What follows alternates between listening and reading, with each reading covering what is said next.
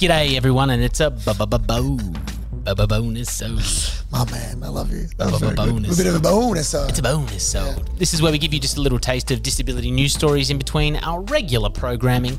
If you want to watch this, it's on YouTube and it's on our socials as well. So make sure you, if you do have somebody who is deaf or hard of hearing and can't enjoy what is traditional podcasts, this is video podcasting, so no one misses out on the conversation. They're really good combo starters in the comments. On the socials, which is really cool. Thinking back to our specialised schools versus mainstream schools, having parents with lived experience of sending their kids to both, but also, usually I would have to monitor it as in do we take a comment down or not? It was such lovely back and forth that it's all there. You can have a read of that conversation. It was really good. This week, plastic can be an essential accessibility tool for people with disability. What happens when we ban it? This is by Emma Myers. The full link is below. But I never knew this. And shout out to Amelia, our producer, for bringing this to my attention. I'm sure you live with this lived experience yourself. We love meals. Do you want to read it? The one that I know most about is, should I say it? Yeah, please. Is plastic straws. Yes. So obviously they kill turtles. We're not in that business. We love turtles. I get it. I want you to put your hands in your pocket right now, everybody listening, and then try and have a drink of the drink in front of you. That's what it's like to not be able to move your hands and arms. How are you going to drink that drink? You can't. Are you expected that is what a plastic straw is for? Someone who cannot pick up their glass and have a drink or whatever it is. So if you go to a bar and they go, "We're no straws," that person can't drink independently. That sucks. I've never in my entire life thought about it until reading this today.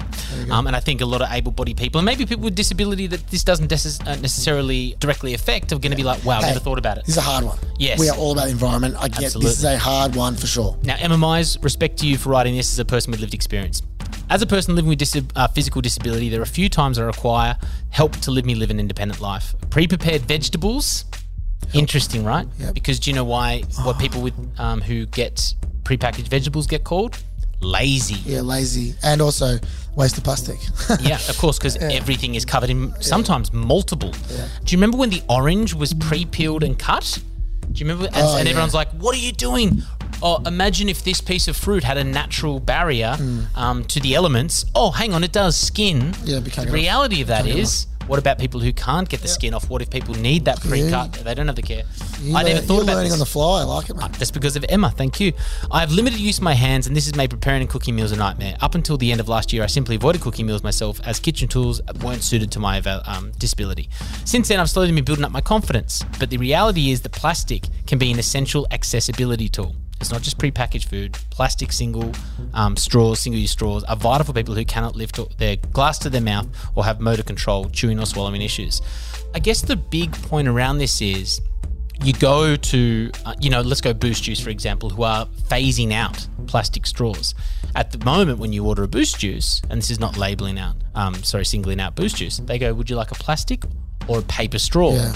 And they obviously, if you don't say anything, I think they just automatically give you a paper straw. And the knock on the paper straws is they become paper mache and it's really hard to drink out of, correct? Very. So also imagine this, you got your hands in your pocket and you actually don't have the suction power that you have as well, because you might not have use of your diaphragm or whatever it is because of your disability, so it's hard to get it up, as an example. But then you've also got, now people are going metal straws. Now, I think everyone went off metal straws a little bit because of COVID. Yeah.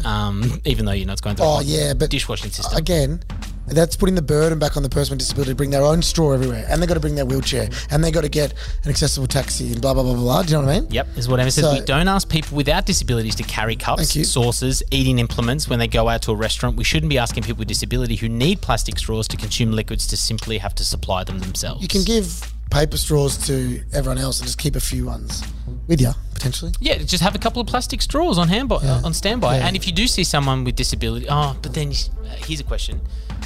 You don't want to be that guy who comes over and goes, plastic straw for you? Yeah, but just ask. You can ask that question. You can ask? You need a plastic straw. Okay, that's interesting because I would be nervous. Yeah, but that means you indirectly discriminate when you don't ask. There you go. And this is what I love to learn. Thank you very much. If you want to read the full article by Emma, it's below. Any environmentalists, able-bodied people who think we're wrong here, comment. We're not. This is not like no. We're going to get you. I just want to hear. Do you go, oh, that makes sense? Or do you go, nah, tough stuff? I'm not sure about this one. It's tough one. I agree. Yep, we'll see you in the comments section. That's it for another bonus episode. Have a great week, everyone.